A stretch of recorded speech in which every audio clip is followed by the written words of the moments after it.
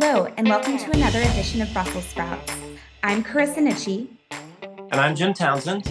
And we're so glad you can join us. On July 11th and 12th, Lithuania hosted the 2023 NATO summit in Vilnius. Against the backdrop of Russia's invasion of Ukraine, this year's summit took place during one of the most critical moments in history for the transatlantic alliance. In Vilnius, NATO allies grappled with a number of big questions, including the question of Ukraine's membership in NATO. Likewise, the alliance also grappled with measures to guarantee long-term security for Ukraine and announced new regional defense plans to bolster NATO's defense and deterrence capabilities. On the sidelines of the summit, there was also a breakthrough in Sweden's membership to NATO, with Turkish President Erdogan agreeing to support Sweden's membership in the alliance. To discuss these takeaways from the Vilnius summit and so much more, we're very pleased to have Ambassador Kurt Volker and Ambassador Douglas Lute with us on the podcast. Ambassador Kurt Volker was the U.S. Special Representative for Ukraine negotiations from 2017 to 2019 and U.S. Ambassador to NATO from 2008 to 2009. A former career member of the U.S. Senior Foreign Service, he worked in official capacities for over 25 years under 6 presidential administrations. Ambassador Douglas Lute is the former U.S. Permanent Representative to the North Atlantic Council, a post he held from 2013 to 2017. He also served in the White House during the Obama-Biden administration as coordinator for South Asia and under President George W. Bush as Deputy National Security Advisor for Iraq and Afghanistan from 2007 to 2009. He is a decorated military officer of 35 years and has held numerous positions in the U.S. Department of Defense during his career in government. Ambassador Volker, Ambassador Lute, we are so thrilled to have you both today on the podcast. It is great to be with you guys. Thanks very much for the invitation and a lot to talk about. Same here. I look forward to it. All right, Jim, kick us off. Well, thank you, Carissa. And I hope you don't get in trouble from Andrea by letting me go first and ask a lot of questions. I know she tries to keep a lid on me. And so you sprung me loose. So I appreciate that very much. But it's great to see. Dangerous precedent, Jim. No, it is. Pandora's box here, guys. It is. This is let loose the hounds of war. And here I am. Let me start off first by saying how thrilled I am that both of you all, great colleagues from the NATO days, thank you so much for joining us. I've really enjoyed our time working together over the past number of years and even today as we continue to work with allies, even after leaving government. Just to start off and start with you, Doug, I went to the NATO forum on the margins there of the summit.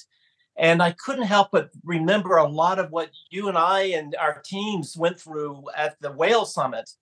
You know, that was a pretty historic summit, too, after the first NATO summit after the invasion the first time of Ukraine by Russia. And we began to meet. It was pretty much a wartime summit. We were having to deal with defense spending and began to put together NATO forces and put together other bits of force structure that we implemented in the years that followed all the way up to the Warsaw Summit, which was the last one of our administration.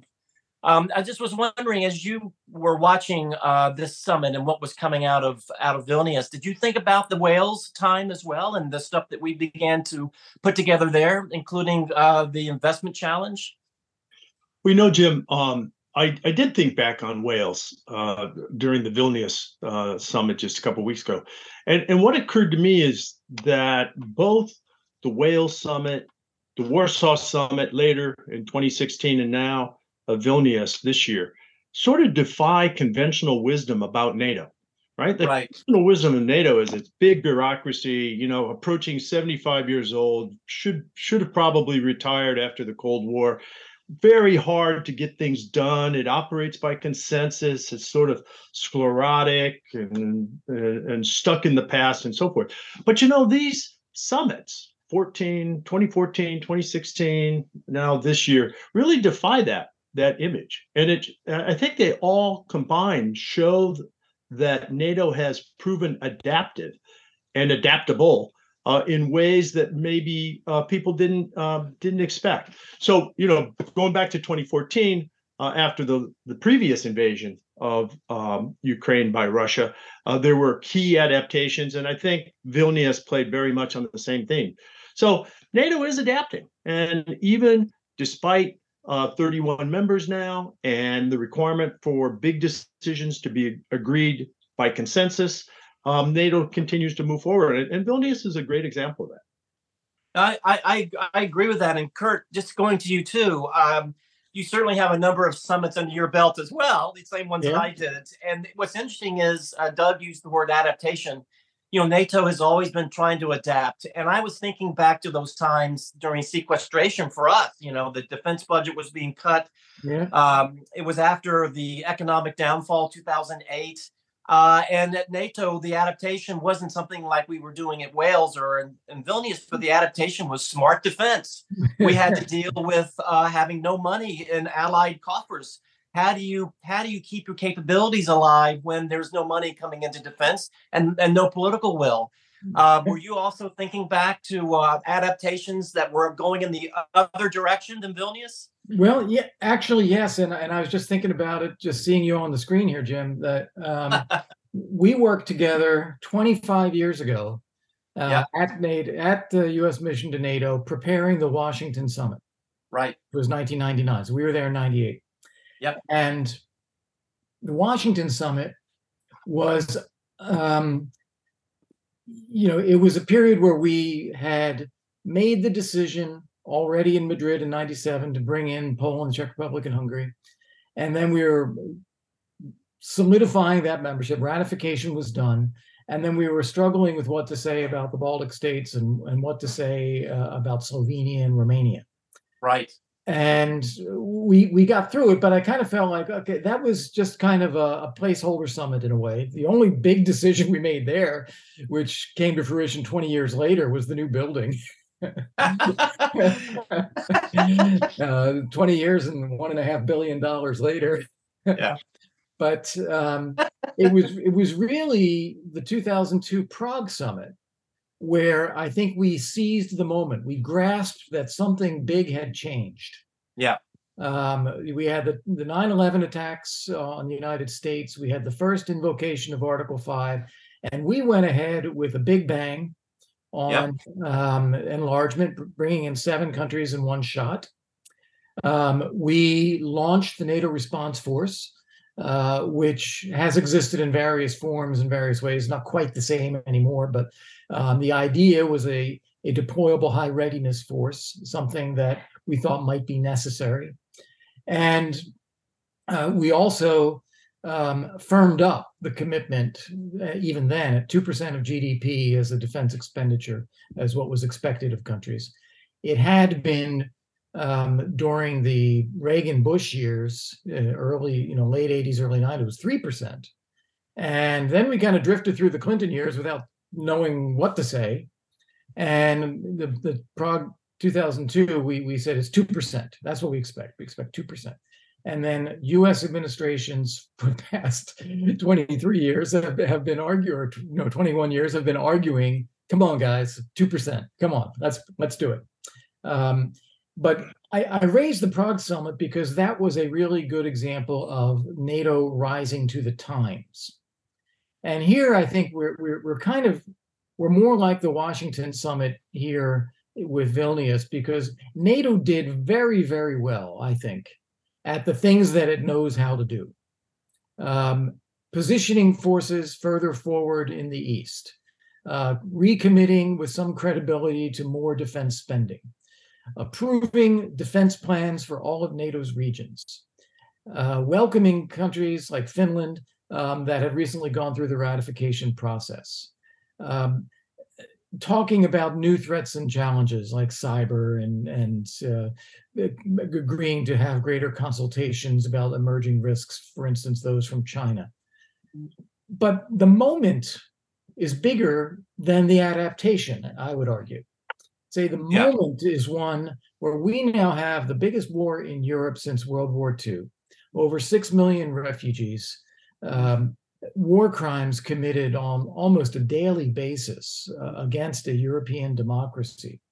It's a partner country of NATO. And I don't think that NATO has yet squared its responsibilities for collective defense of the members with the war in Ukraine. Because the war in Ukraine is harming the security of all NATO allies.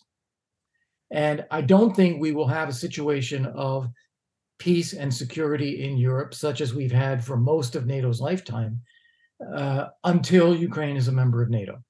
I think that Russia has declared an intent to keep up the war. And I think the only way we prevent future war is through deterrence, which is Ukraine and NATO. So I think NATO kind of took a pass on that at this summit, but I think it has to come up at the coming summit, at the Washington summit next year. Well, Kurt, thank you very much. And with Carissa, with your patience, I've got to jump in on what Kurt just said, because I think that's the nut of what we want to get at.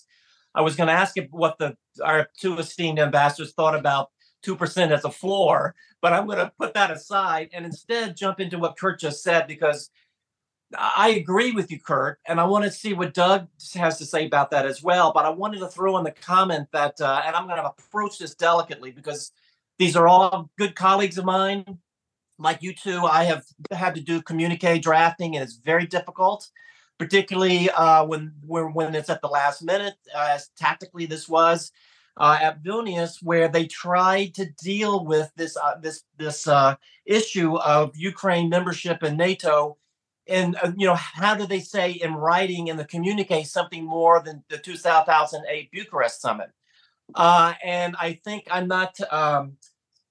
don't think this is some breaking news here, but I think there's a lot of people who weren't happy with para 11, particularly the last sentence. I couldn't believe that last sentence survived. And I was a bit dismayed at that. And of course, that caused trouble that we can talk about as well at the alliance. But Doug, you heard what Kurt had to say about this. I agree too.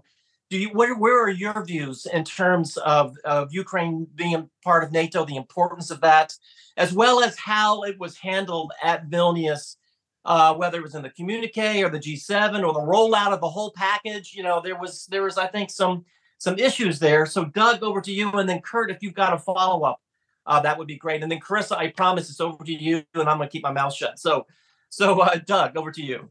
Well, to go back to replay the videotape, right? This takes us back to the Bucharest summit in 2008, when NATO declared boldly that Ukraine and Georgia, by the way, will be members of the alliance. But since 2008, NATO's done little in terms of describing how and when that membership would take place. And frankly, 15 years after Bucharest, Vilnius didn't really move much towards explaining how and when. In fact, if you go directly to the communique, the language is that Ukraine will become a member when allies agree and conditions are met. Well, that's essentially a paraphrase of the treaty itself. Article 10 of the treaty, which lays out how new members are added. So, look, there's a lot of space between Bucharest and membership, and Vilnius didn't move us much in that space. And it essentially punted the issue in terms of how and when to next year's Washington summit. And part of this is understandable, right? Because there is an ongoing war, as Kurt's accurately described. There's an ongoing war. And how do you go from active combat to membership? And that's a delicate, I think that's a delicate question that Vilnius did not confront head on. It has to do with, it has to do with the conditions. Can an aspirant like Ukraine join if it's in active combat? And what is the time? What's the appropriate timing and so forth? But essentially, what NATO did in order to reach consensus, which is what was required coming out of Vilnius, right? Because you wanted Vilnius, all summits want to portray cohesion and solidarity, unity, right? And in order to get that unity, Vilnius, by way of compromise, essentially punted to next year's Washington summit. So that's kind of where we stand. And the result is that there's homework. NATO has homework to do in the now 12 months before the Washington summit. And the good news is there's a new vehicle by which that homework can be done, and that's the NATO Ukraine Council, which by the way met for the first time at head of state level at Vilnius, and will meet in this week to take on the crisis with regard to Russian suspension of the grain deal. And so this new council, which empowers Ukraine to actually call for meetings and gives Ukraine a seat at the NATO table, is, I think, the vehicle by which we can move towards Washington and begin to lay some specifics down with regard to Ukraine's eventual membership, both how and when.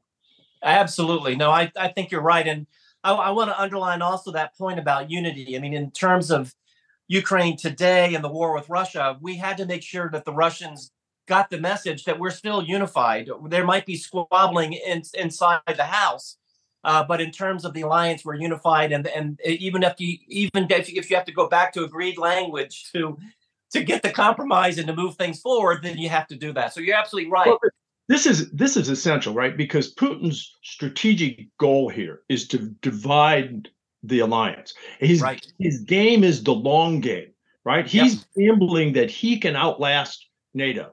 So it's very important that every time NATO convenes, it defies that image for Putin. It defies the image that we can be outweighed, that we will eventually divide and he can conquer us.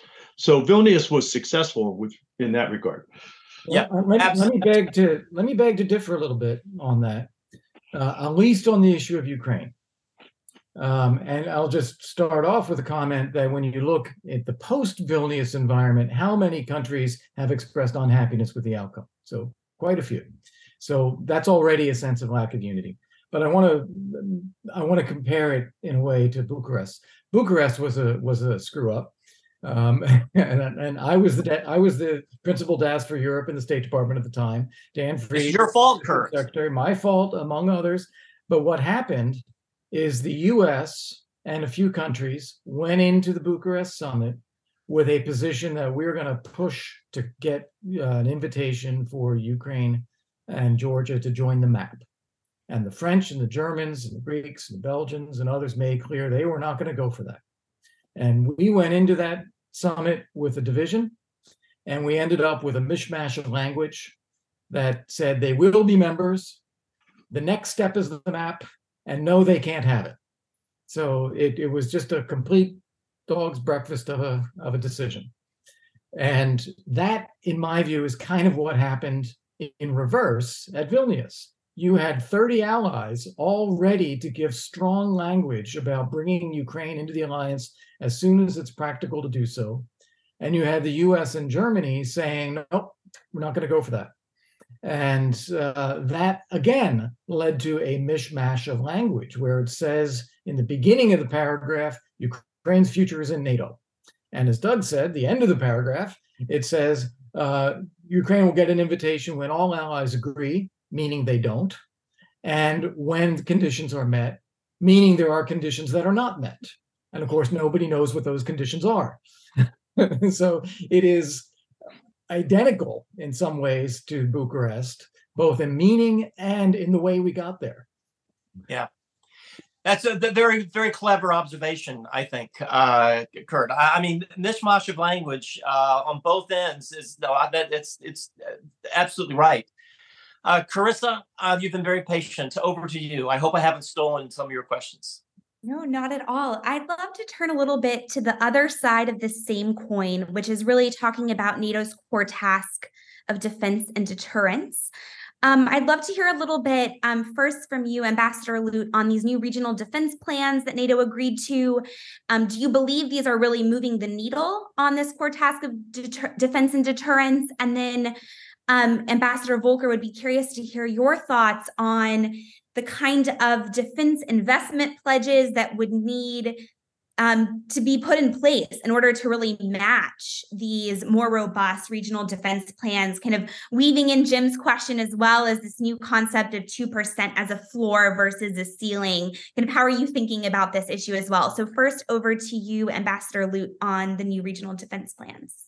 Right. So NATO has now agreed 3 regional defense plans, one to the north, sort of think the Nordics, North Atlantic, the Arctic, the center, so think Central and Eastern Europe, and then the south. And in particular, it's not just the plans, it's the fact that these plans are much more specific in terms of assigning defense responsibilities to each of the 3 regions. Right. So there are specific force assignments, capability assignments now for each of these 3 regional plans. And what that means is that national militaries among the allies know where they're supposed to go, on what timelines, with what capabilities. And these specific assignments allow for exercising, rehearsing, and so forth. And these are very important because they can take the full advantage of being on the defense, right? The value of the defense is you know the ground, you know your assignment, and you can rehearse it.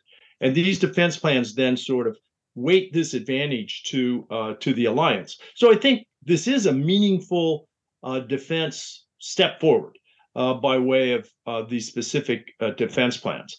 And now the real question will be, do we step up and actually take full advantage of the specific assignments?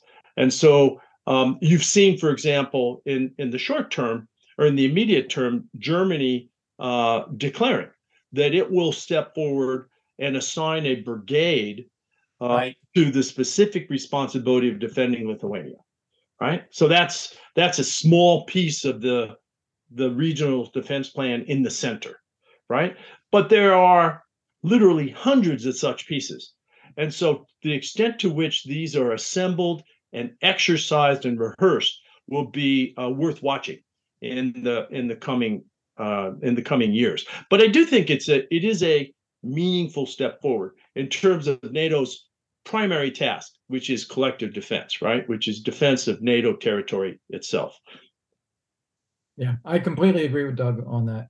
I think it is a great step forward. Jim will remember when I arrived at NATO as ambassador, I gave an interview to the Financial Times, and a controversial topic at the time was whether NATO should have any defense plans at all for the Baltic states. Right. And I just blurted out on purpose that, of course we should. It's NATO's job. This is what NATO's there for. We're supposed to have defense plans. And this made a big headline. It caused a startle within the administration, and it was the Bush administration at the time, and a startle within the alliance because it was the end of the Bush administration. Nobody really acted on that at NATO. But then Obama came in, and he picked up the same point and said, yes, of course we should do this. And so at the Strasbourg summit, we finally agreed to actually have defense plans for the Baltic states, which was a very good thing. So I completely agree. This is a further step forward on that, and I think very important for NATO. I want to add one dimension to this, part of Carissa's question. Russia has now successfully driven a state through the heart of the NATO-Russia Council. And that means that NATO allies are less squeamish about the deployments and the exercises and the defense planning for the Eastern members of the alliance than they had been before last year. So I think that is a very good thing for NATO to get over that excessive caution about provoking Russia and not living up to the responsibilities. Russia has now made it clear we have no alternative. You know, it's really interesting. It's interesting, isn't it, that at Vilnius, while it's true that the NATO-Russia Council is essentially dormant or indefinitely suspended, right? In its place is the NATO-Ukraine Council, right? Yes. So you have this sort of symmetry of NATO's closest relationships. And so the NRC has been replaced by the NUC, and that's only right. Well, you know, it's an amazing thing, and I do know that in trying to convince Ukraine, particularly, but even folks outside the alliance community that having a council for Ukraine was a good thing. It was going to give them, as Doug said, a seat at the table and almost everything except the Article 5, which is what they really want. But that aside, but the point is that we're going to give you this. It'll be the same level that the Russians used to have. Their council's gone. Yours is there. I'm not sure how well that went over in Kyiv. It's like, don't give us a council, give us ammunition. And it's like, we're going to give you both. I think the idea in Kyiv is, why did you even have a NATO-Russia council? What were you thinking? Well, on that point, Kurt, and Carissa, if I can, just to jump in, on that point, it's people have a short memory. And it's hard when people ask me, they'll go, how did you guys even have a NATO-Russia council? How come you didn't have war plans, regional plans this way? How come you guys, you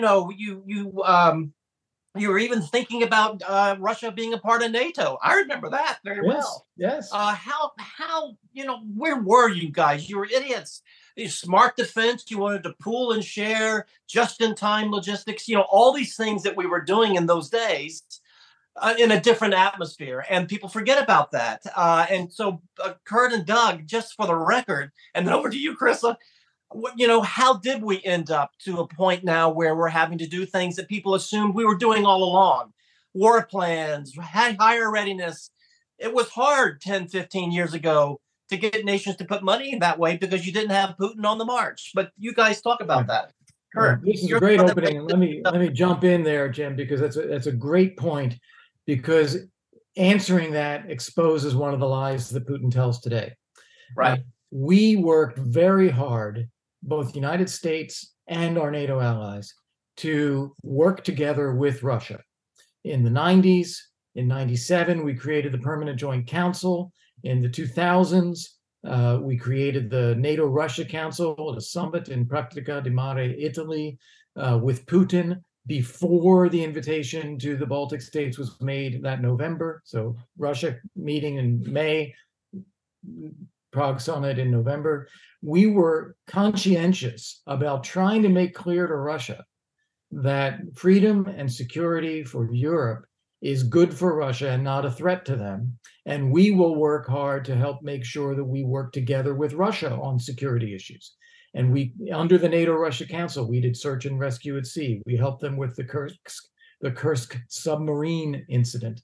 We developed methodologies for peacekeeping and rules of the road. We worked together on. Kurt, if I may, there were Russian troops inside the U.S. sector in Bosnia. Yes, in Bosnia and in Kosovo. And in Kosovo. When I commanded troops in Kosovo, I had a Russian airborne battalion. Exactly.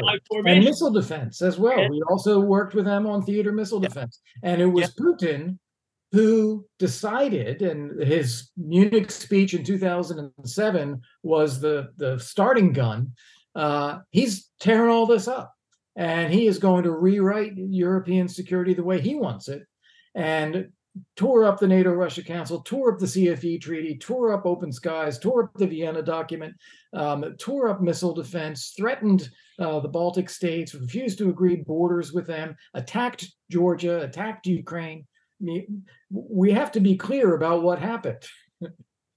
Yeah, Doug, absolutely. I was going to say that I remember when they came inside the wire at SHAPE, they had their own there was a Russian general and his staff, right down the hall, I guess, from Sakir. Well, not quite down the hall, but certainly they ate at the same mess. But anyway, Doug, your view. Well, I very much agree with Kurt. I mean, things have changed. Look, we went from a period in the late 90s where we were actually operating alongside one another cooperatively to a point where we're, essentially at war. And so, look, things change. And who's responsible for the change? It wasn't an absence of NATO outreach to Russia. It was just the reverse. It was Putin slamming the door on this. And this is in part because this narrative of being at war with NATO or in an existential struggle with the West is the sort of narrative that he requires to stay in power and justify the sorts of measures he's imposed on the Russian nation. So that's right. He needed an enemy, so he created one, Yeah. and it was us. But that defies the notion that that we're responsible for this, which is, of course, his narrative. I mean, he's very much at the driver's seat here in terms of creating the kinds of the narrative that that Russia's in any way threatened by NATO. And look, the final convincing argument on this is, look where NATO's force posture has been over these years. We have never assembled anything like an offensive capability against Russia. And so, you know, the reality here is that this was a narrative crafted by Vladimir Putin to serve his own objectives. And as Kurt says, we should reveal that lie. We should expose that lie to broad daylight. Absolutely. Absolutely. Carissa. I'm going to move us in a bit of a different direction. Another adversary who has parroted these same talking points about NATO being really responsible for this crisis. I'm going to take us to China really quickly. So at this summit, we've seen the most words dedicated to the threats emanating from the PRC in any NATO summit communique to date. We saw for the second time the leaders of the Asia-Pacific Four join for the summit.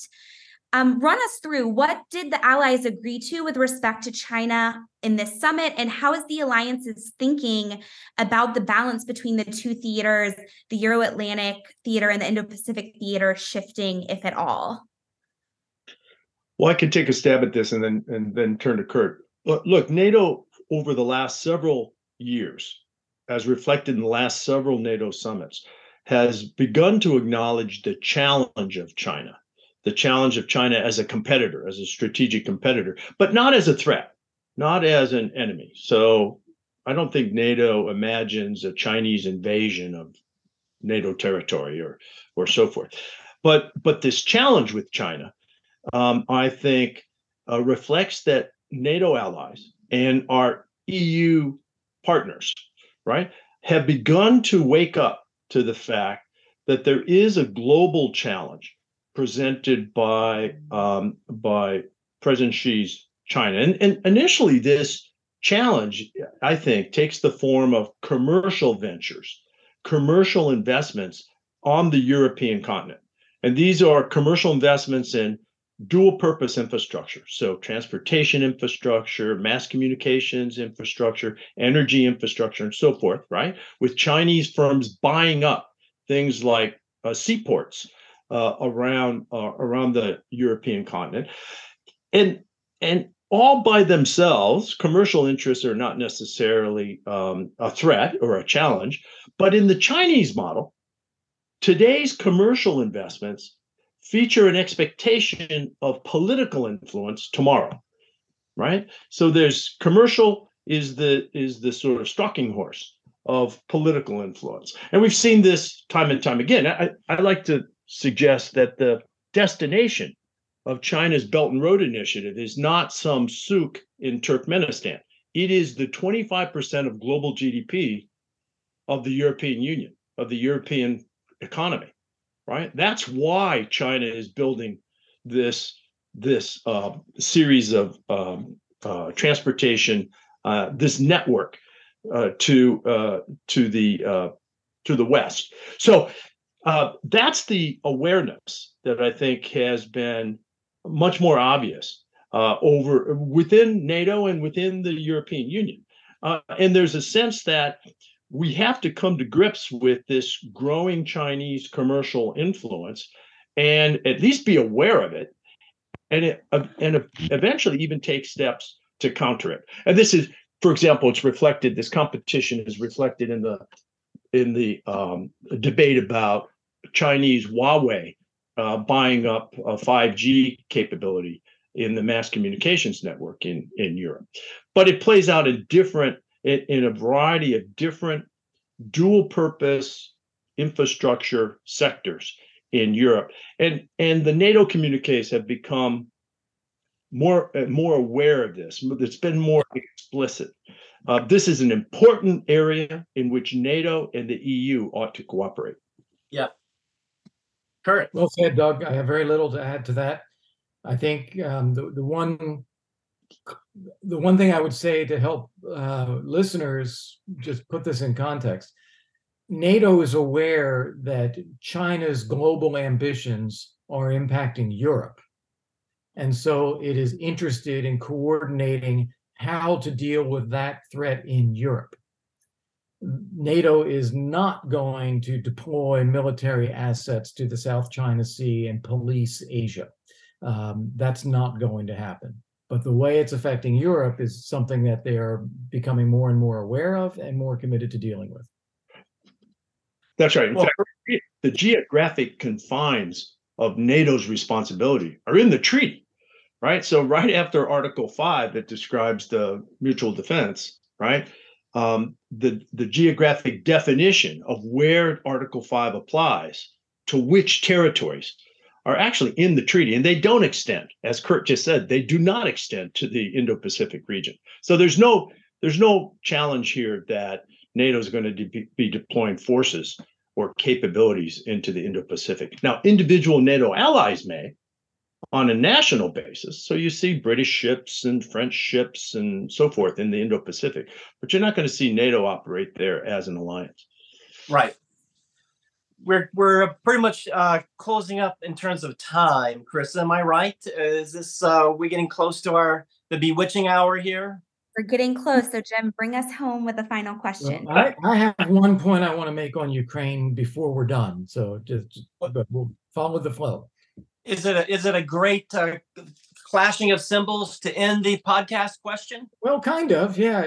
What I want to do is answer the question: how do you bring a country into NATO when there's still a war going on?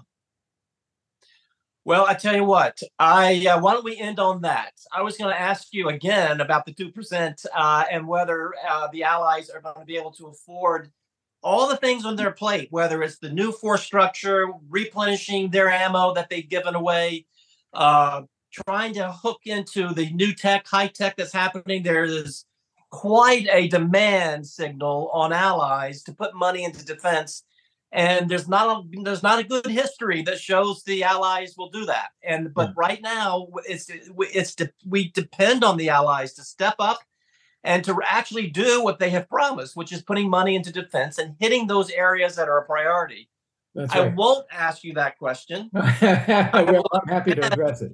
I will instead go to Kurt and say, Kurt, go ahead and let's hear your point of view. And then Doug, a final word from you as well. So Kurt. Yeah. All right. Well, quickly on the 2%. You're right. You can't do the things that NATO needs to do at less than 2% of GDP. Second, there is a very clear danger of countries not paying 2% or more, which is losing U.S. political support. We saw that with Bob Gates when he was defense secretary. We saw that with Donald Trump. And that is a persistent theme in the U.S. Why should we pay a disproportionate share for Europe's defense? And that's a bipartisan point. It's not. Absolutely. It is. Now, the question that people are asking when we talk about Ukraine and NATO, even forgetting the Vilnius summit and looking at Washington, well, how can you bring a country into the alliance when there's still a war going on, there's still violence, or Russia hasn't declared peace? So how do you do that without NATO being forced to join the war? And so I think we need to start developing a concept of what the defense of Ukraine means. What is NATO doing already and prepared to do for the defense of Ukraine? Article 5 doesn't say send your troops. Article 5 says we all react. So we can say we are committed to the defense of Ukraine. We are doing X, Y, and Z, and we will continue to do this in the future. And by doing that, you have addressed the issue of what the defense of Ukraine means, so that bringing them into the alliance then becomes more of a formality. You're just saying, okay, now you're a member. And Doug said something earlier, which is part of this concept, and I completely agree. we should be shifting a lot of our dialogue about the role that we play in defending freedom in Europe to the NATO-Ukraine Council. NATO and Ukraine are partners in the defense of Europe right now. Ukraine's not an ally, but it's a partner in the defense of Europe, doing more than a lot of other allies with a more capable military than a lot of other allies. Right. So we should be coordinating there about the defense of Europe. And we should be making clear our commitment to the defense of Ukraine and what we are prepared to do to assure that. And that becomes the foundation on which we say, now you can become a member. Boy, you know, I love that. And I think that's a Washington summit deliverable, is that. I agree. And I think it's also, I think the administration will come around to the view that this is a huge legacy for President Biden at the end of his first term, and he can't miss it. Yeah. Doug.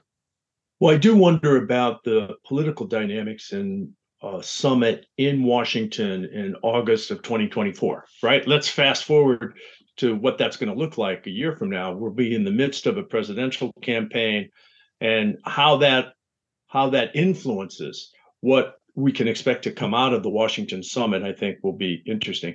Look, I think for NATO, the next decade features a very fundamental question.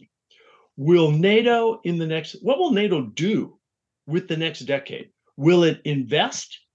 That is, defend itself, meet the 2% pledge, welcome Ukraine into the alliance and so forth?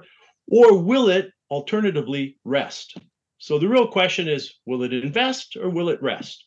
There'll be some logic for rest, right? Because you'll have a weakened Russia, a weakened, isolated Russia, probably still held back by historic sanctions, perhaps threatened with internal security, instability, insecurity, and so forth. You'll have a strengthened Ukraine, ideally, coming out of this conflict. And there may be some logic towards, well, the threat isn't as great as it used to be, right? So NATO faces this very fundamental strategic question of, will it invest in the future and in its core tasks, or will it take a break? Will it rest? And I think that Vilnius began to suggest that question, and I think Washington will be the next step in terms of addressing it. I think that's right. I think this all points, what both of you said, all points to Washington, the Washington summit being another historic moment that will probably overshadow the summits that came before it. Carissa, over to you. Take us home. Hey, thank you both for joining us on the podcast today. As always, we covered an immense amount of ground, so we appreciate you sharing your analysis on takeaways from the Vilnius summit and then bringing us home, Ambassador Lute, with what to look forward to in that Washington summit in 2024. So thank you both again for your time. We really appreciate it. Thank you. Thanks very much. Yeah, thanks, guys. Thank you for listening to another episode of Brussels Sprouts, brought to you by the Transatlantic Security Team at the Center for a New American Security. You can find all of our previous episodes wherever you get your podcasts. And please remember to rate and review Brussels Sprouts so that new listeners are able to find the show.